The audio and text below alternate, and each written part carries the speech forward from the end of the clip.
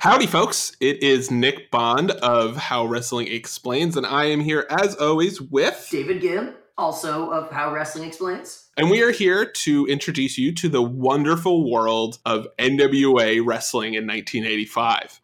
Dave, how excited are you right now? Oh, I am super duper excited just because we're getting close to the actual Pod Beyond, to actually talking about wrestling shows together, which I've really been excited to do with you. I mean, we do a lot of great conceptual talk, but I think the best and most interesting conversations about literature always occur when you're kind of grounded in a text. So I'm just really, really looking forward to this. And I'm also especially looking forward to this episode because I think that we're jumping into wrestling at a very particular and very exciting and historically fascinating and super duper important time. Yeah, there's a lot of goings on before we get to April 6th, 1985, which is the first episode we'll be covering, and you will be able to listen to that episode on Saturday. So we're releasing this on a regular feed. If you want to check out the actual podcast, you will want to go to patreon.com/HWETW and sign up for the $2 tier, and that will get you access to the podcast feed and some other stuff for the Pod Beyond, which we wanted to start this episode by basically explaining how we got to where we're going to be. And then and for the second half, we're going to explain some of the people we're going to meet when we get there. But Dave, the resident historian for the show, did a ton of research on the history leading up to Jim Crockett Promotions and World Championship Wrestling being the flagship show of the NWA. And it starts, as most things do, in the early 1970s, right, Dave? Yeah, definitely. I mean, I think the beginning of the discussion of really what we would consider modern wrestling is the early days of cable. And when Ted Turner first, bought his UHF station and decided to sort of start gradually boosting it and getting it all over the country, one of the first pieces of original programming that he secured was wrestling from the ABC booking company, which was run by a promoter named Ray Gunkel and a guy named Paul Jones. Not the manager Paul Jones, who we'll talk about in Mid-Atlantic and Crockett later on, but an older person from a previous generation named Paul Jones. So Ted Turner, shortly after starting WTCG, which was the original name of TBS, which stood for famously Watch This Network Grow, which is cute. Or terrible. I'm pretty sure that's the worst thing I've ever heard. But he's a very successful man, so I really can't knock him too much. But wow, what a name. The 70s were fucking weird, man. Oh, yeah. And I mean, it was a weird time in wrestling, too, particularly in Atlanta, where Turner and his venture were based, because 72 to 74 is that time period that's known as like the Atlanta War or the battle for Atlanta, because Ray Gunkel, one of those guys who owned the Georgia promotion, he died in the ring or shortly after a match that he had with Ox Baker, which was like part of the whole mystique of Ox Baker. Heart punch, right? Yeah. Right, which is another tangential story. But Gunkel did have a sudden cardiac issue and die. But what happened was his widow, whose name was Anne, and who was a Atlanta socialite and rumored extremely close personal friend of Turner. She decides to execute this plan that possibly Ray Gunkel had been planning, which was to cut out this older promoter, Paul Jones, who was the representative of the NWA, and to take over the Atlanta area with a private independent company, which they called All South Sports. So that was this kind of opposition group or outlaw group that was running against the NWA in Atlanta in the early 70s. And so and at one point, literally both their shows, so there's this promotional war going on for control of Atlanta, and both shows are airing on Turner's TV at one point because Anne is, like I said, a socialite and moves in the same circles with him, and they were kind of rumored to be more than friends, at least in the wrestling business. People who are mean and sexist said that.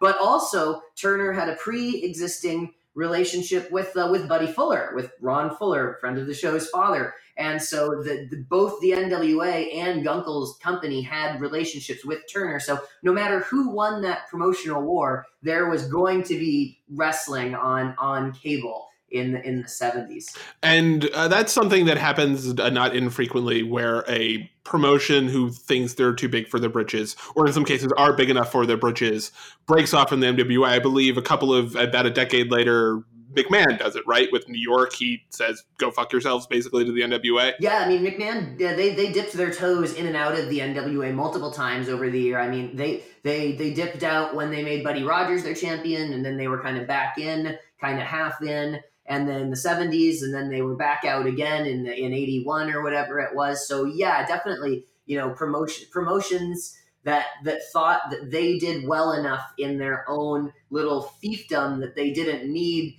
the support. I mean, definitely, there was some incentive to cut out people who you thought were unnecessary partners and keep the majority of the money for yourself and run the business the way you wanted to do it, instead of having to consult this big kind of national wrestling mafia. And I think that's the kind of thing that can only happen in these big metropolitan areas like New York, or in this case Atlanta, right? Like, you need a certain level of support to be able to pull something like that off, because the way the NWA worked is you would have the biggest stars come, and then there was essentially revenue sharing through the idea of sharing stars and sharing titles and things like that, where you need to have a base of people where you're touring in a relatively small area to build up interest in your product, instead of relying on a larger entity to bring eyes to your product just because people are excited about the NWA champion. You need an actual base of fans to be able to do anything like this.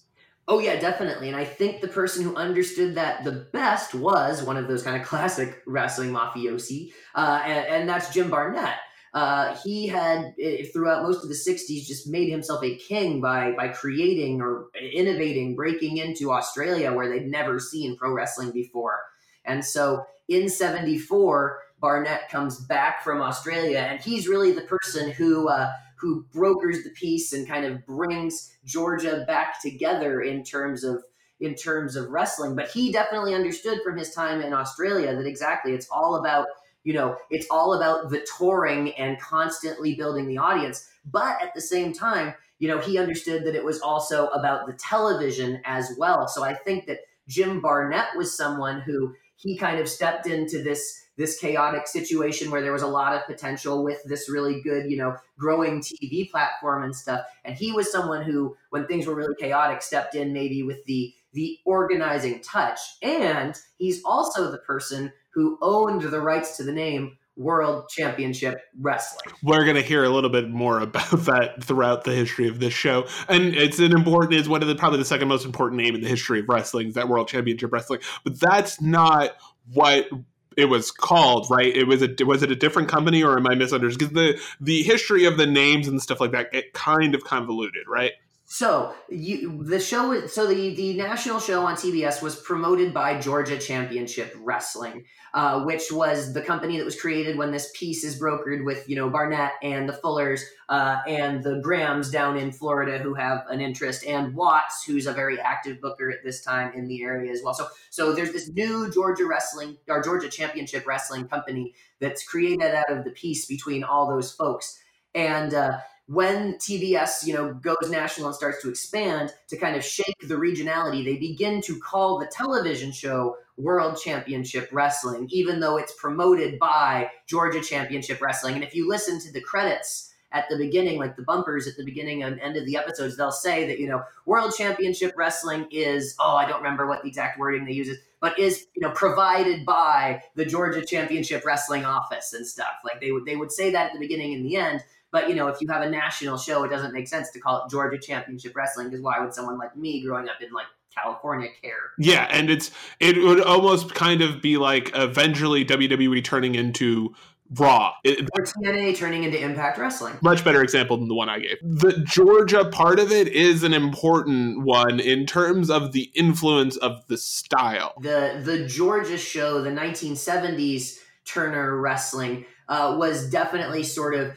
grounded in that Southern traditional style of kind of wrestling based, mat based storytelling. Like you think of like Ole Anderson is kind of, a wrestler who I would think of. We've talked about him in some previous episodes, but just that kind of grinding style, but also the angles being very personal and about a certain kind of alpha manhood where egos were easily bruised and conflicts came to violent, bloody, kind of believable ends. But at the same time, that stuff was kind of tempered with some of the more showbiz stuff from, like the folks like Barnett and from that, the people in the television business in the Atlanta area, where things were really starting to change. So on one hand, you had this product that was, really grounded in traditional Southern wrestling, but at the same time, in other ways, they were definitely, on the cutting edge in other ways. The show was closer to an actual television show than you would expect, right?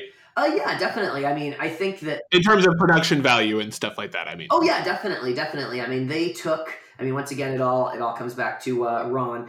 They took a lot of the production techniques that Ron and Les Thatcher had innovated in Continental, the things like split screen and instant replay, and slow motion, and that was a big part of the package too, because those actually came to Southern wrestling way before the WWF. They don't do many replays in the WWF, even through the Hulkamania era, or like slow motion's very few and far between, but that stuff was actually really innovated down south, the more sports-like production elements of studio wrestling. Yeah, there's definitely a much more sportsy feel to this than there is to the production of WWF, and I think this time their WWF is much more plain Jane. Like you watch it really, there's no pop to it. It's kind of weird to watch WWE now and understand that that's where it came from, is this relatively, it's not bad production, but it's like I said, it's very plain Jane. It's not the show you're watching and expecting from watching modern wrestling is actually way closer to what you see now with something like for something like a Georgia Championship Wrestling or World Championship Wrestling. It's not what the evolution of presentation isn't through a through line through WWE. It's just not. They were producing a television show, or make movies, pal. They weren't producing a sports show that was scripted. They were producing a television show that was pretending to be sports. Yeah, definitely. And when I think back to like any pre-1985 WWF footage, it's just that static, wide shot of the ring where you can see a little bit of the crowd, but not much of the crowd, and kind of the wrestlers take up the whole frame. And it's very static, whereas Southern wrestling, right, famously just kind of wild and woolly and all over the place. So everything goes good forever, right? That's the end of any problems with like the money or anything like that. Everybody's happy starting in the late 1970s, right? With don't tell me something bad happens, David. Well, I mean, a couple of bad things happen. I mean, number one, the wrestling, which was very successful, was kind of part of the flagship of TBS, and Turner famously said that as long as he owned it, there'd always be wrestling there.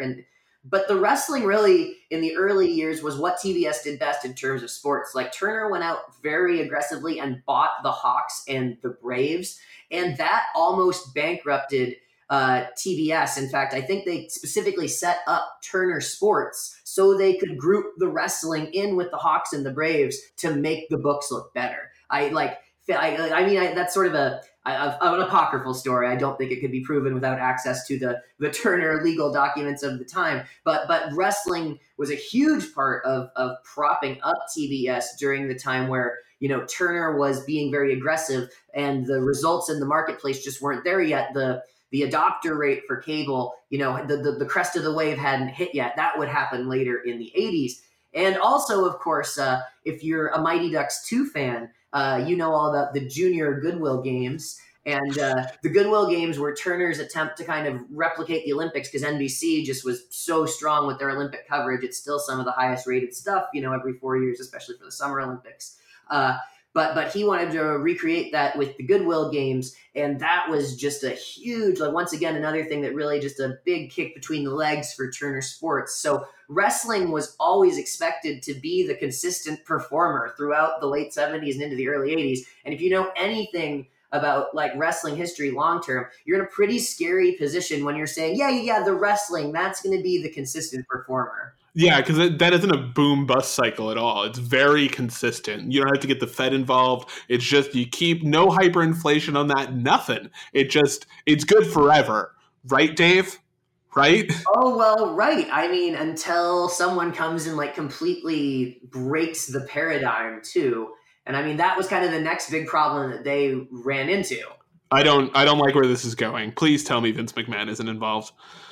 Well, I mean, Vince McMahon is involved, and I don't want to tell the story that he's like a super evil or bad guy. He's a businessman. He's a businessman, and let me say that. So 6:05 on Saturday night on TBS was the wrestling time slot, and was the wrestling time slot just going back to maybe 74 or 76, I think, when they became TBS. Like, the 6:05 on Saturdays was the time slot. Some actual historian's going to correct me on that. It's going to be really bad. But 6:05 was the time slot when people watched wrestling. And as Vincent K. McMahon, takes over and starts to expand, number one, it makes sense for him to get that time slot because that is the wrestling time slot with the highest kind of casual or, broadest national audience. And he's also interested in using the talents of someone we mentioned earlier, who is Jim Barnett, because Jim Barnett, like going back to the 50s, Jim Barnett had been the bookkeeper in Chicago in the 1950s on the Dumont, wrestling on the Dumont network. So Jim Barnett had been in wrestling on television as long as wrestling had been on television and knew basically every station manager in the country, or at least west or east of the Rockies. So he was a super valuable contact. Yeah, Jim Barnett is the lost great figure in professional wrestling history. He is maybe the most important person outside of Ted Turner and Vince McMahon, right? Oh, yeah, I would say so. And I think that one of the reasons, though, that he's not better remembered is because a lot of the most important moments in his career were some really well-timed stabs in the back to various people. That he had a flair for drama, and he wasn't afraid to win dirty, and he definitely took huge pride in being one of the most powerful men in the business, one of the real power brokers. Like you hear about like Sam Mushnick in St. Louis, huge power broker, Vince McMahon in New York, huge power broker. But Jim Barnett right there in the 60s and 70s.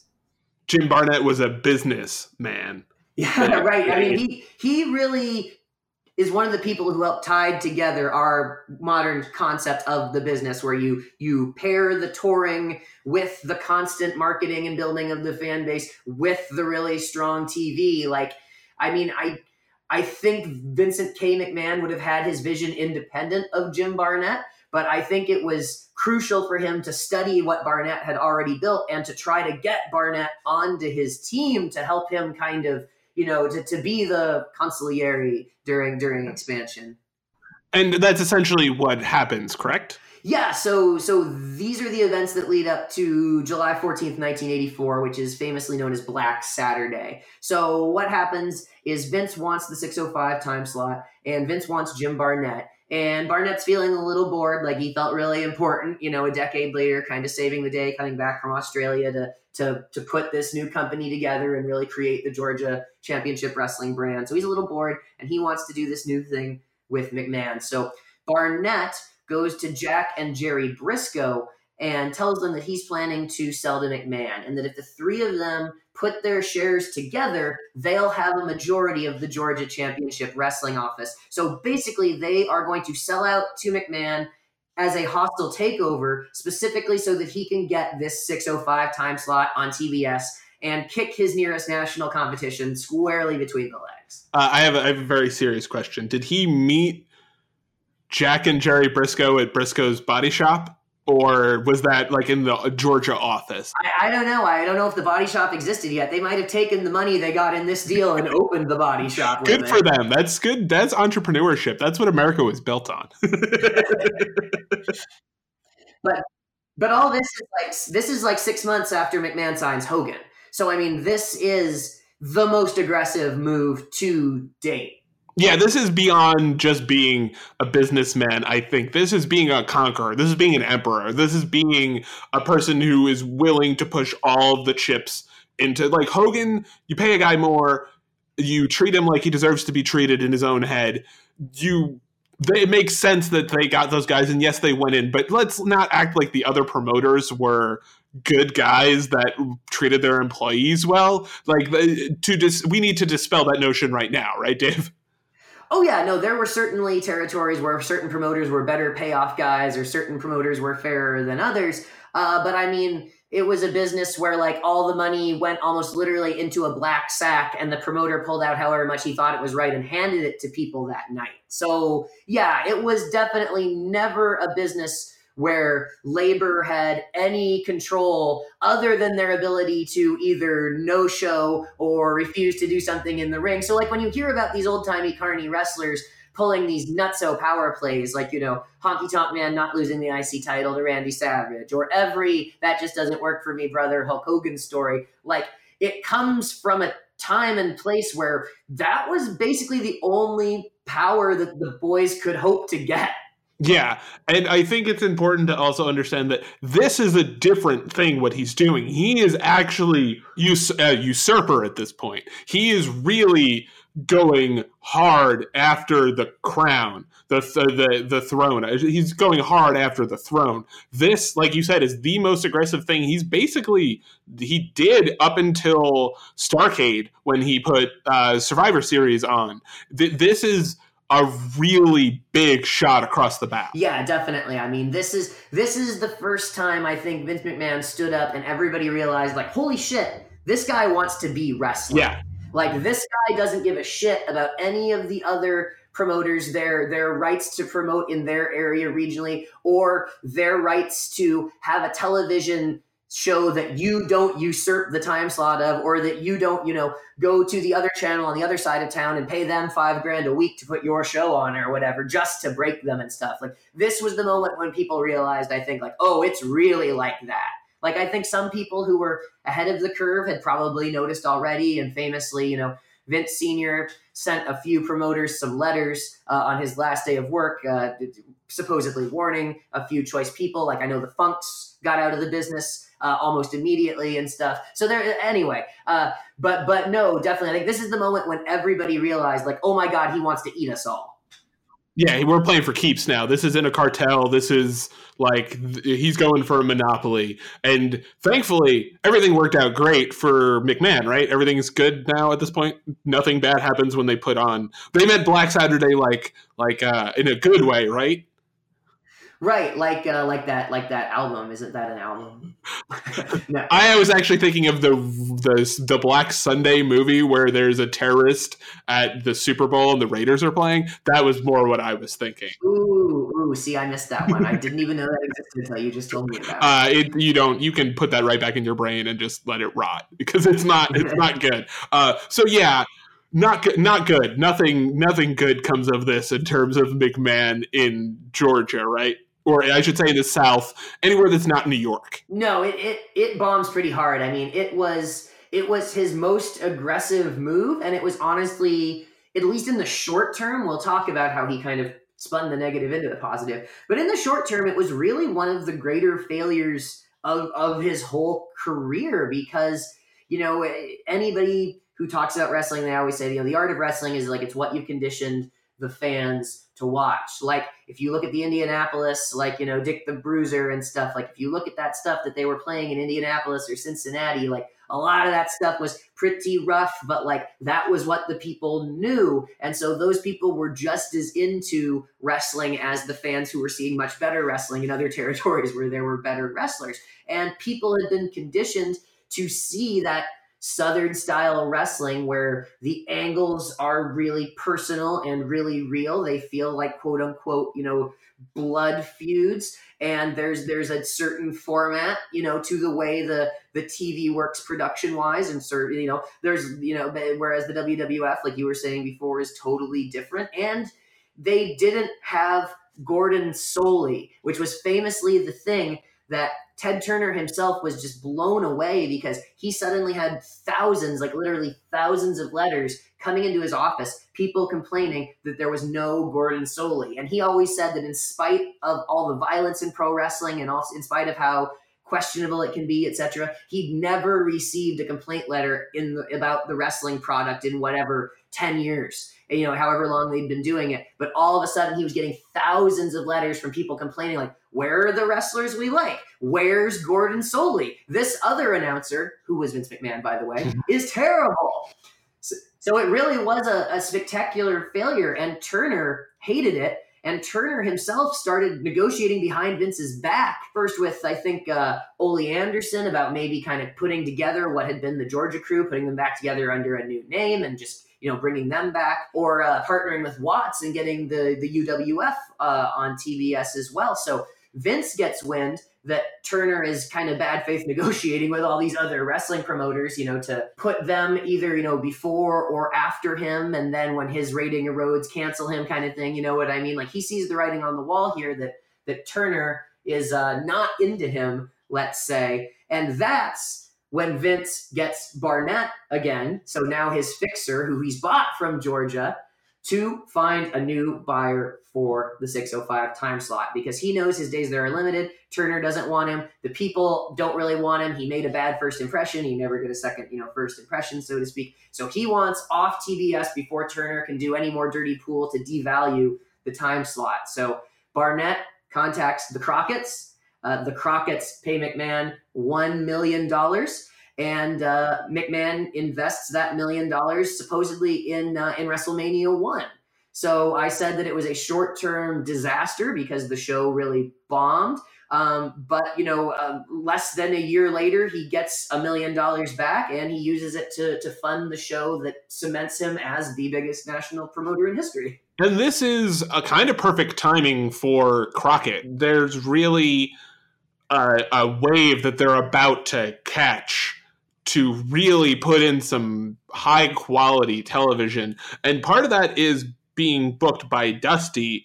And part of it is just having one of the great talent rosters in history. They had the pick of basically the entire southeast of the United States. And increasingly, as the AWA started to dry up, people from that pipeline as well. There was a solid pipeline between Mid-Atlantic and the AWA, dating back to the 60s and always had been. And a lot of those people started basing out of the Carolinas rather than basing out of, Minnesota or Chicago or Denver or wherever for the AWA.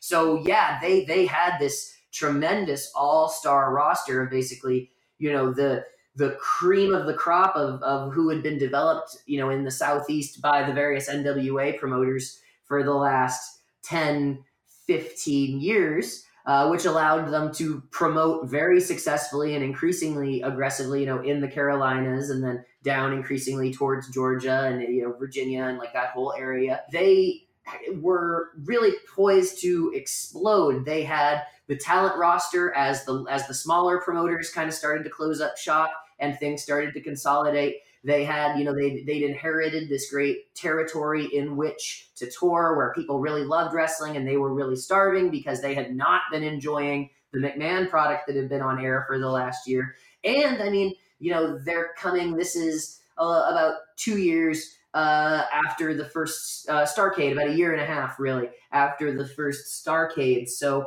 they're rocking and rolling with putting together, big spectacle shows. So there's just so many different pieces coming into place here, both for McMahon and for the Crockett's. And it's kind of like the Independence Day aliens, where the entire world, in this case, the NWA, is like, all right, well, enough of this like screwing each other over thing. This is an existential crisis for us. We kind of have to let Crockett be the main territory in a way that I don't think was really something they would have done without someone like McMahon breathing down their necks, or honestly, like pointing a gun at their fucking heads. I think that it was the way to go. I mean, there was like the AWA and Memphis and World Class. They did the whole Pro Wrestling USA thing. So I think that definitely was the feeling, was that, it was join or die, to reference the wood block. Yeah, and which gets us to March 25th, 1985, which is the last episode of WCW that's produced by WWF.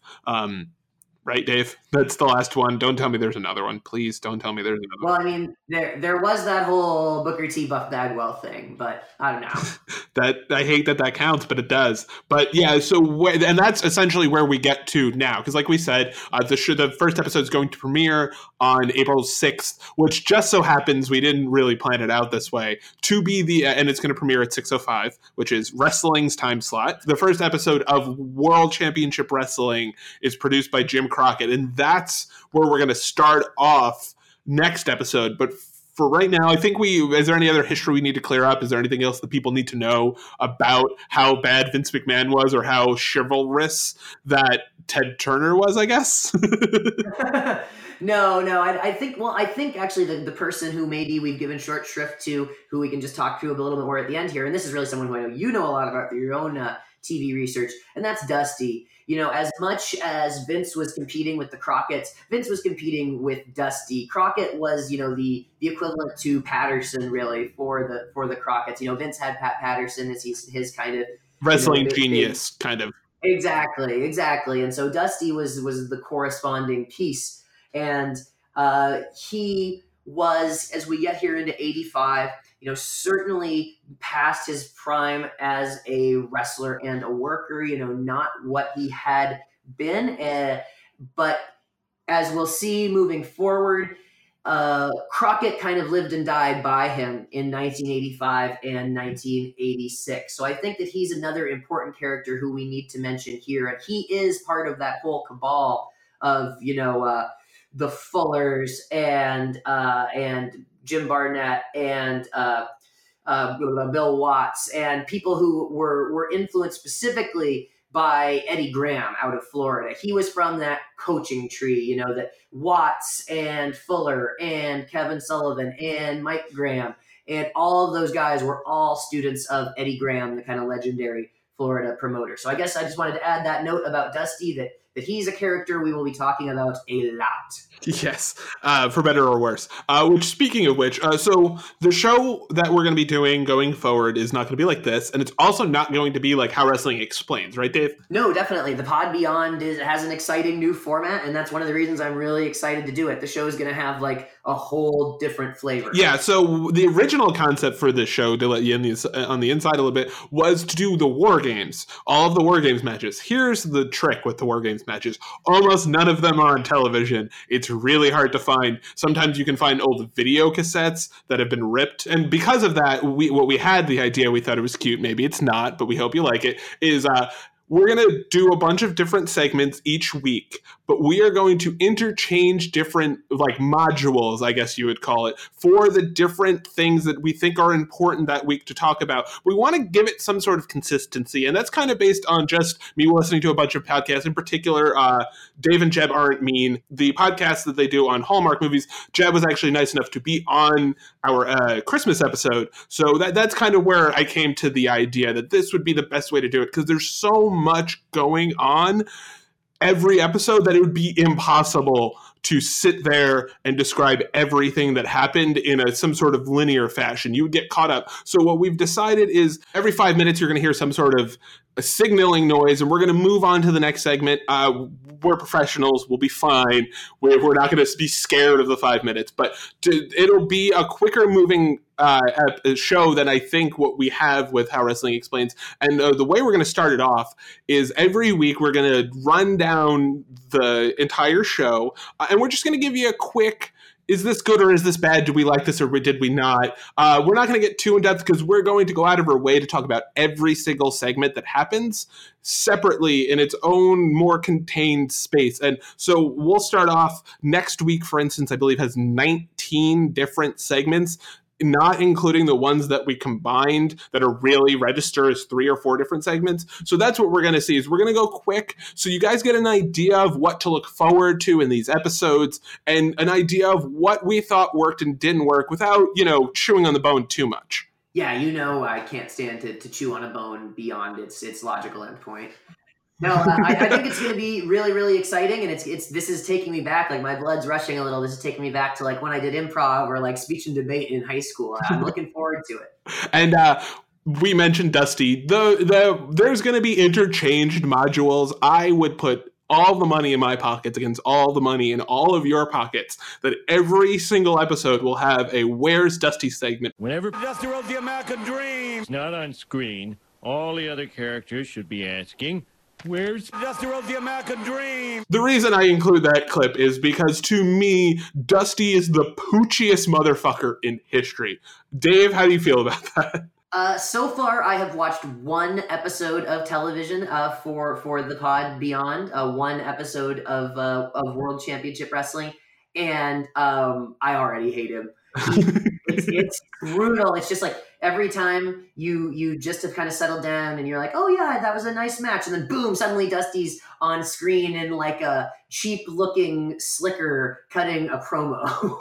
Where he just spends the entire time tearing down everyone around him and making personal insults about women. It's The Rock and Triple H combined. It's kind of horrifying. And the weird thing is he's the best booker of all. Like, this, outside of Dusty, is the best wrestling show I have ever seen. But every time Dusty's on screen, you're just like, what the fuck, Dusty? What are you doing here?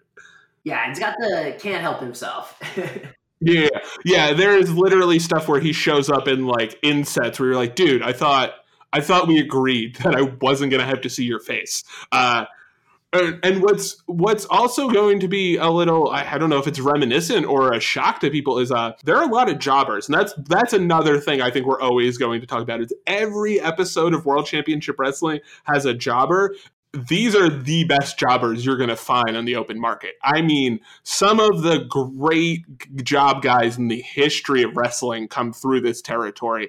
And from George South to Rocky King, there's this real smorgasbord of different flavors of jobber. And I think that's the segment we're most excited for, right, Dave? There's really this magical balance where just all of them look completely and totally terrible, like across the board, but in all sorts of different ways. Like they almost look like wrestlers. Like they look like if you took the wrestler action figure and like put it in the oven for a couple of hours sitting upright, so it would just kind of melt down. But no, it's fantastic. But they're all amazing at getting beat up, and there's such a difference between someone going out there and getting beat and someone going out there and really, really putting someone over and just knowing how to, get absolutely nothing and get absolutely, stiffed at every possible opportunity or thrown over the top rope every which way.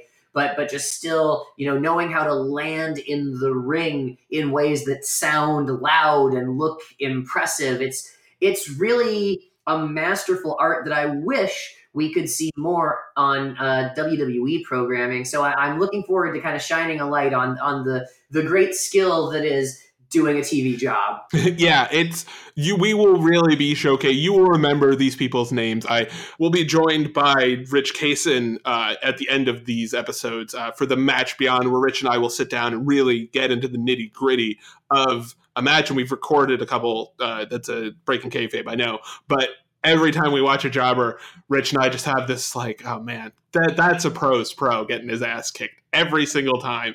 It really enhances the programming without giving away a bunch of matches that you don't need to give away on free TV. The model, they are so integral to the model of professional wrestling at the time that it's really hard to overstate their importance to making sure everything runs on time, everything works the way it's supposed to, because without them you would have to spoil a lot of things that you see happening now in modern wrestling. Jobbers, this will bring back the lost art of the jobber for me. Didn't I tell the story just recently about what was Vince McMahon's big complaint about Eric Bischoff, that he was giving away too many competitive matches on TV? We are not going to see an excess of competitive matches on this show.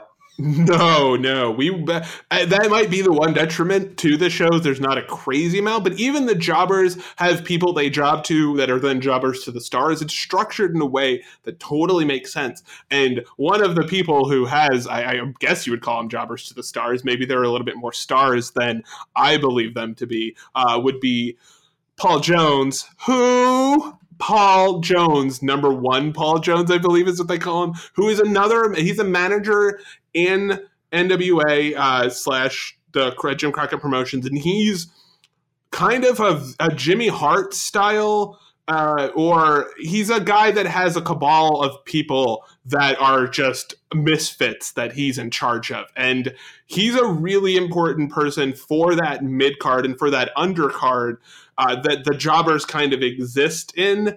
He's one of the key components to that working the way it does, because he's one of the people that brings in monsters that are really the people who benefit the most from jobbers, are these big time Barbarian, Barbarian and God, who's the other guy? Billy Graham, Superstar Billy Graham. And Superstar Billy Graham, where they're really not the best workers, but they can work just enough that it makes sense that if they had a little bit of a boost, in this case, Paul Jones, it will make them into, if not viable contenders, at least someone that isn't just this listless person walking around trying karate. Yeah, definitely. Paul Jones, I like that you compared him to Jimmy Hart, because they both have the thing where, like, they're awesome wrestling managers because they're kind of terrible wrestling managers. Yes. Where, like, you know, we saw Paul Jones wrestle back on the Arn Anderson episode. He's definitely a good worker in his own way. I enjoyed that match very much. But not like a Paul Heyman, Jim Cornette, Bobby Heenan type promo. Just sort of like a generic, shouty Scooby-Doo villain with the mask on. We're going to get you kind of deal, you know, a Skeletor promo, so to speak. Yeah, you're expecting him to complain about meddling kids. Like, it's really, he's fun, and he's very reminiscent of a time where you needed different kinds of managers to tell different kinds of stories. And his guys, and we'll get into Jimmy Valiant, his guys, when we start off, are really in a deep feud with Jimmy Valiant. And I think that, as much as I hate Jimmy Valiant, grounds him in some kind of reality and makes a lot of the stuff he does more bearable. Without Paul Jones being on television, he is a very good, or in that interview, Paul Jones is a really good foil for a lot of people, because he doesn't, if you beat him, it doesn't matter. He'll just come out with a new monster. It's not a thing where he's sold himself as Bobby the Brain Heenan, where Bobby the Brain Heenan's whole thing is, I'm the smartest person, I'm the best person, all I do is manage champions. So if you're not managing a champion, it's like, what are you doing? Where with Paul Jones, he knows what he is, and he never tries to be more than that. And that's what I love about watching the Paul Jones stuff. He doesn't do much, but he does exactly what he's supposed to do, and it's poor man Scott Hall in terms of that. Just where he's supposed to be, taking the bumps he's supposed to be, doing the things he's supposed to be. He's the quintessential. I know that they mentioned that he's one of the top managers. I don't think he's one of the top managers, but I think he's a quintessential manager for the period or not a quintessential, because I guess Jimmy Hart would be that, but he's a guy that works as an avatar for that time of that kind of manager. Oh, yeah, definitely. I mean, he's there to get knocked down and pop back up in the next episode. Like, he's Shredder or Skeletor, or choose your episodic cartoon villain. And you have the cartoon villains, and then you have the real villains, who are the Horsemen. The Horsemen don't really form until later in 85, but from the first episode, literally the first clip you'll see, they're starting the seeds of what will eventually become the Horsemen. And that, to me, this is going to always be the segment I'm the most interested in, because it's Arn and Ole, especially at this point, it's Arn and Ole kind of building up this just nasty enterprise of dudes that beat the shit out of other dudes, look good doing it, make the most money, have the most women. It's this real, like, the cavalry has arrived for Ric Flair and for the heels, as we're done playing by the rules in any way. We are going to turn this thing around on its head. And you can't ask for somebody. We love Arn Anderson in this house. He is my favorite wrestler of all time. And he's not at peak Arn, but this young Arn, we talked about a bunch during the Arn episodes we did in the beginning of January.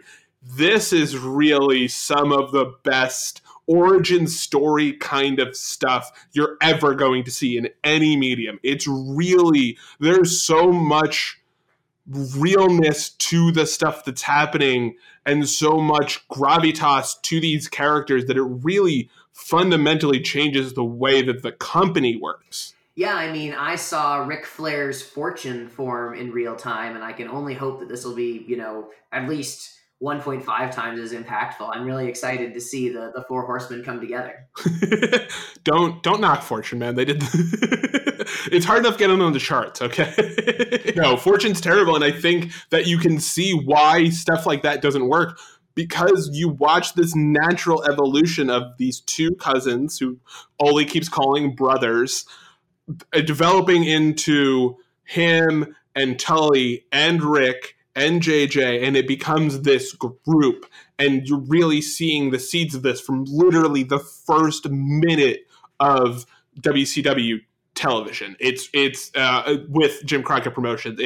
They lead with their chin on this, and they have a strong jaw, because this is the signature group, especially in Jim Crockett Promotions, and probably in the history of the WCW. Yeah, definitely. I mean, we talked in the past. I keep throwing back to the Arn episode, but like this idea of the top third of the card, that those heels are just these like really smart but not admirably so, really talented but not admirably so, really funny but not admirably so guys. Like, they feel like true forces, specifically Tully, Arn, and Rick, I think, and Ole definitely he talks the game, and he gets across the idea that they're not good people, that they're just kind of crummy, mean, nasty people. And at the end of the day, like, that's the heel that makes money, not the cartoon monster, the realistic, unlikable, terrible person.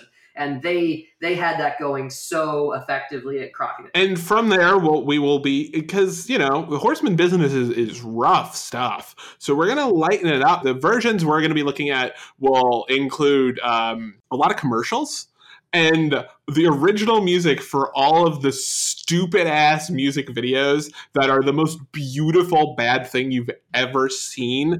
And we're going to kind of put them into some sort of, we're going to look at this through the prism of the 80s, right? We're going to really try to get ourselves in the mindset of like, what the fuck are we watching? And does it work in 1980s time, or does it even look like the Fabulous Ones, where there's no way at any point the Fabulous Ones video with what was the song that they used? Everybody Wants You. They're so heavily influenced by like MTV, it's kind of hilarious, but there are music videos throughout this shit, and the use of music is crazy. Like, in the first episode, Manny Fernandez comes out to Beat It.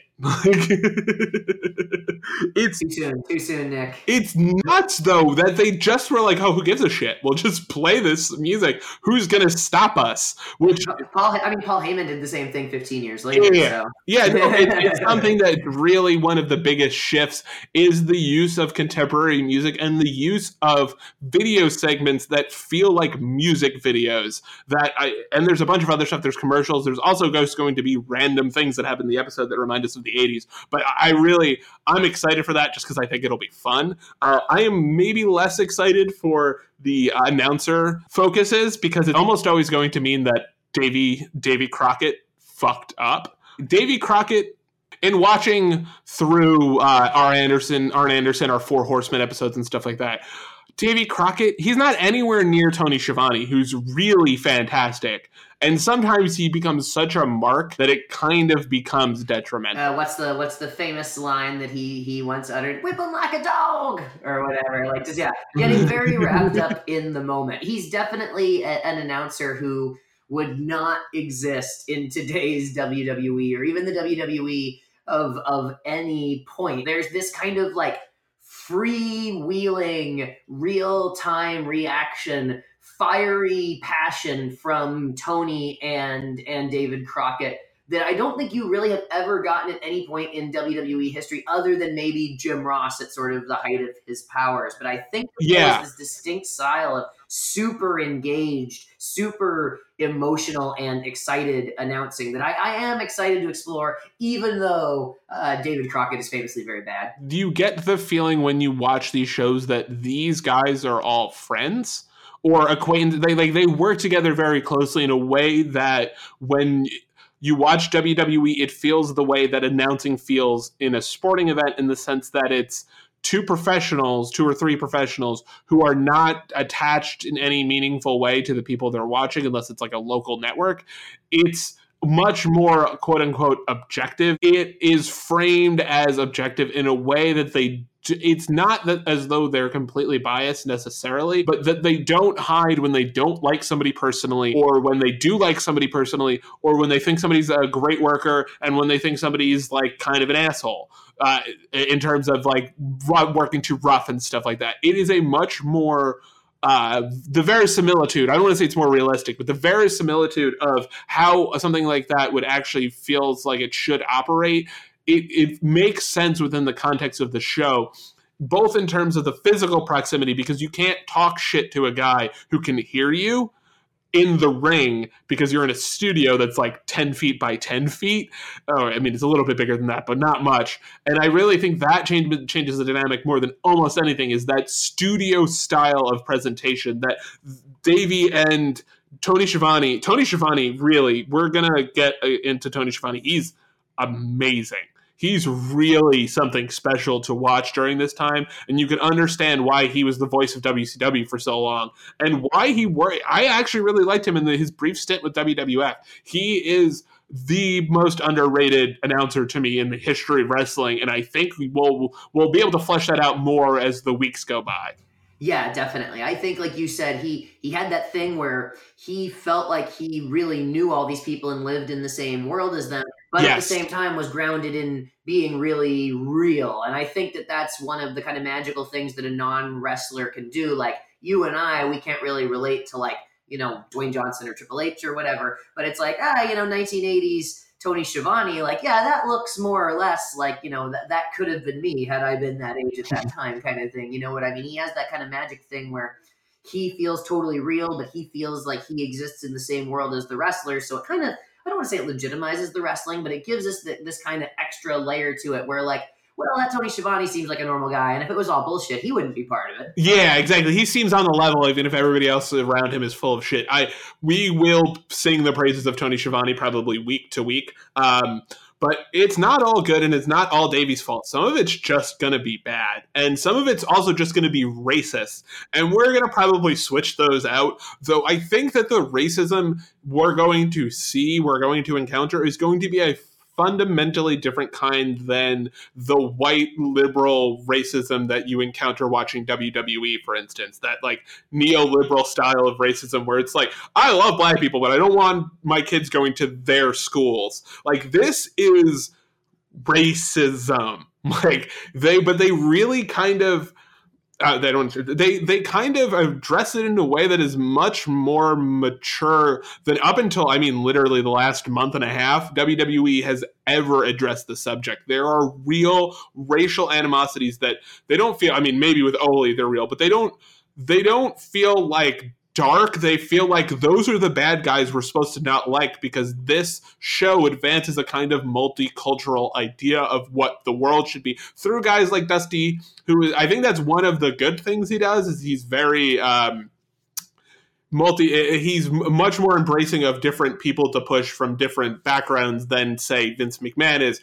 But he also writes in his characters, especially the Horsemen, a kind of old-timey Southern racism where it's like, listen, they need to go over there in their own space, and we're going to have our own space. And you see it again from pretty much the beginning of the show, that they're framed as bad guys because they are against the ideas and the ideals that fuel the world that Dusty is trying to create on television, which is that anybody can succeed at any time if they're talented enough, and the Horsemen want that to go away. And that is like their main inciting goal at the beginning is basically to turn back the clock on like segregation. Yeah, like I said before, there is a real nastiness to the heels in this era of Crockett that there just isn't, and that, you know, it's a kind of fire that, of all the different kinds of fire the WWE has played with over the years, they've never really played with this one much. Like you said, until recently with the kind of Kofi Kingston type stuff.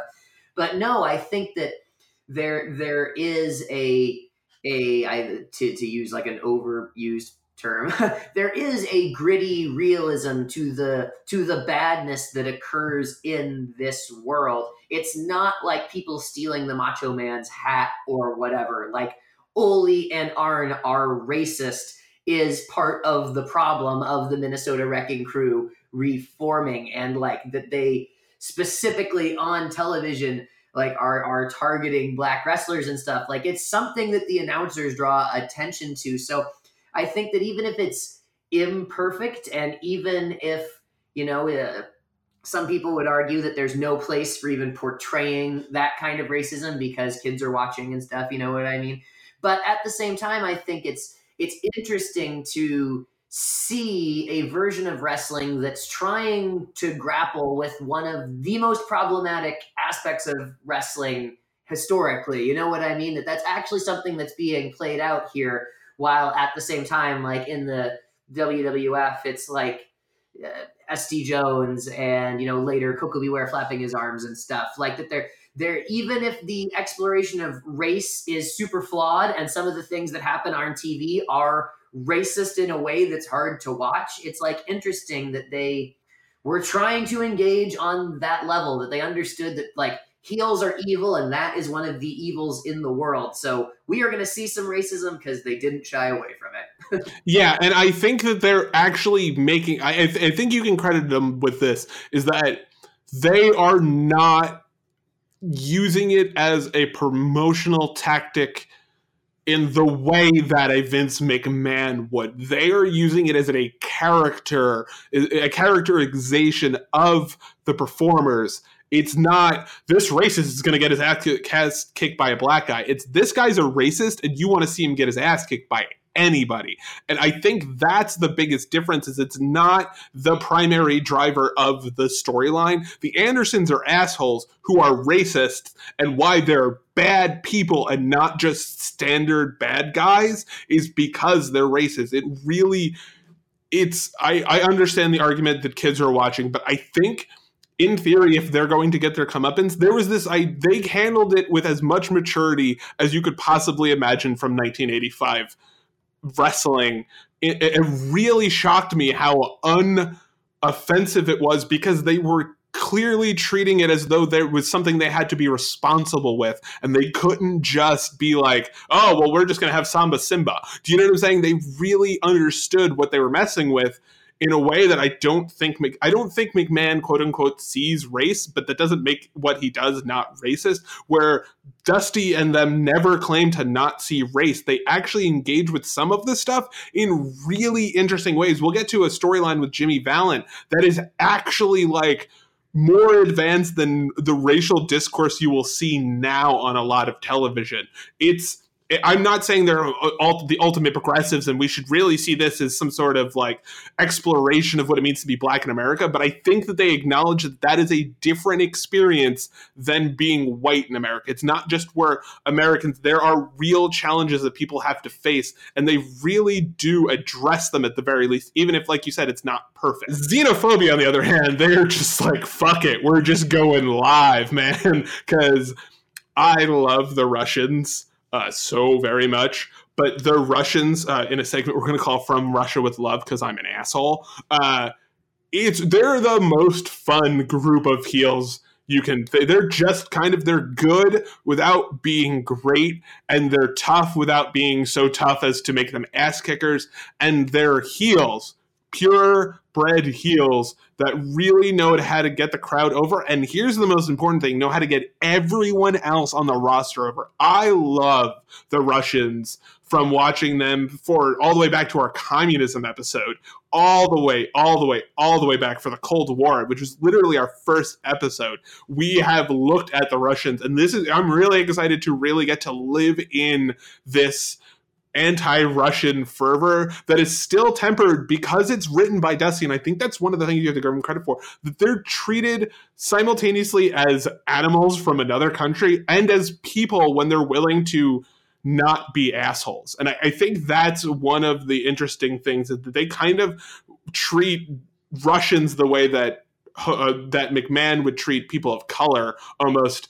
It allows you to kind of see it in such a way that it's not offensive. It's so goofy that you would hate these Russian guys so much. They're like, look at them. They're kind of idiots. And like Ivan Koloff's just like a grandpa that likes everybody. That's a bad guy. I love all three. Crusher Khrushchev, Ivan Koloff, the Russian Bear, and Nikita Koloff, the Russian Nightmare, are three really great performers. I mean, Nikita's Nikita, but they're three really great performers, and I'm really excited to sit in that Russianness. Yeah, definitely. I think that if you go on this journey with us, I think you will come to love Ivan Koloff as much as I do. Like you were saying, Nick, I mean, he broke into the business in the early 60s, in like 60 or 61. So he'd already been in the business like 22, 23, 24 years by this time. So like, he's just a super veteran, maybe someone who physically, didn't move around the fastest, but still was able to have really good matches. And you can kind of see him out there as like the player coach at times with especially Nikita and later on Darsow as well.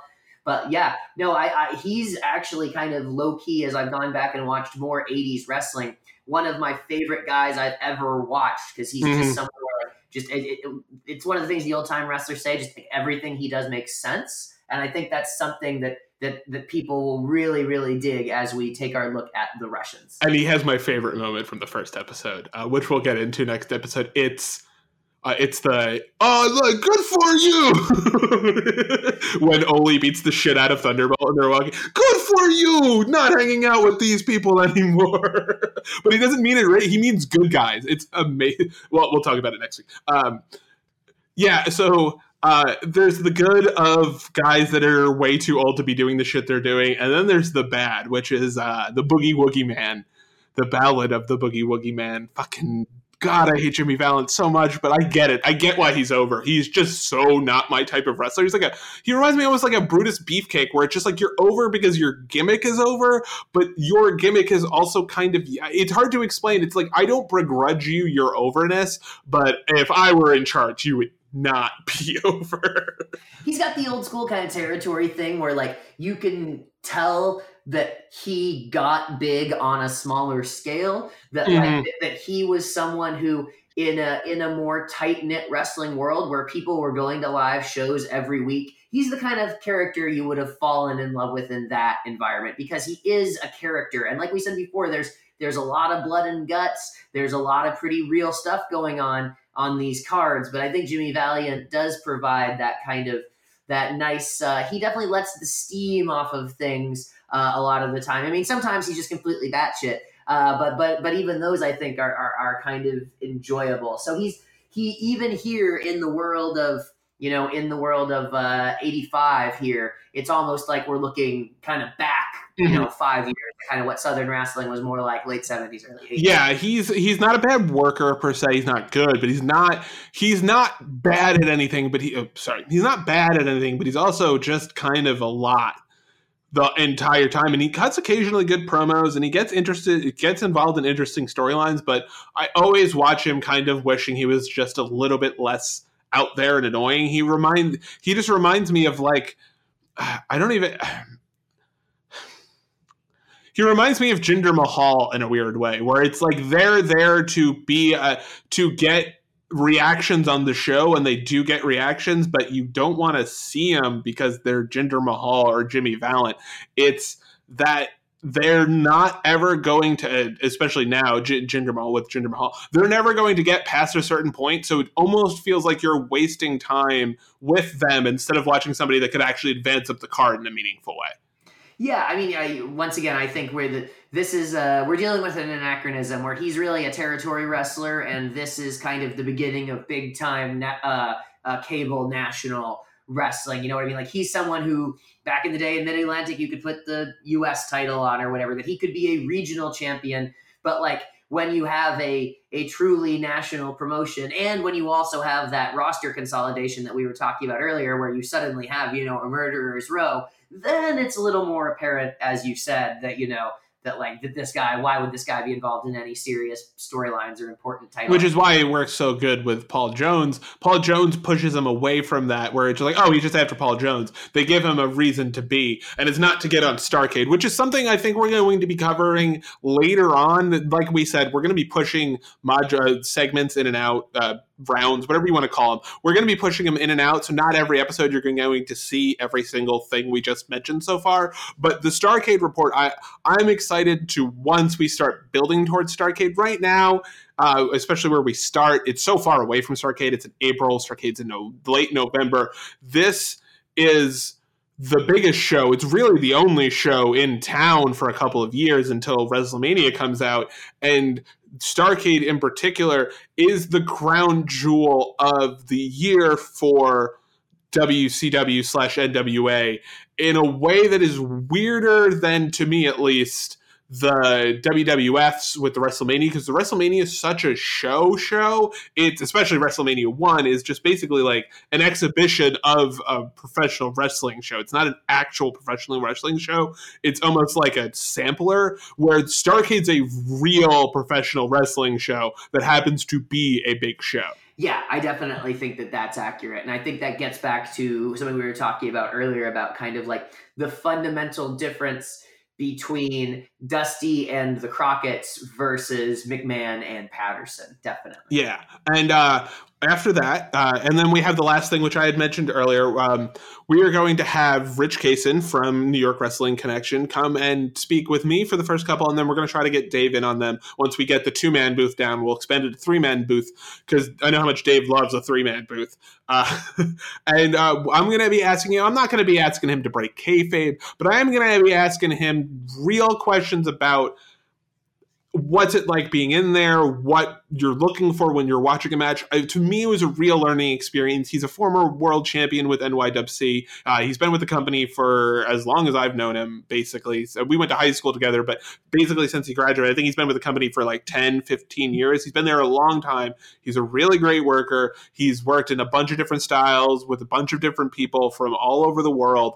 And I'm really excited to have him on the show. We actually had him on the show previously in the How Does Wrestling Explain Slasher Movies episode, but I think they're about equal, actually. But he's a real honest to God expert and a wrestler, and I'm thankful he's going to be on the show. Not to blow too much smoke up his ass, but I think it's going to work out great. I think that's really, out of all the stuff we're doing, a lot of it's fun. I think that's really where you're going to get the value added if you join the Patreon. You're going to get to hear real breakdowns from a professional wrestler of matches that you're going to be able to look at in a completely different light.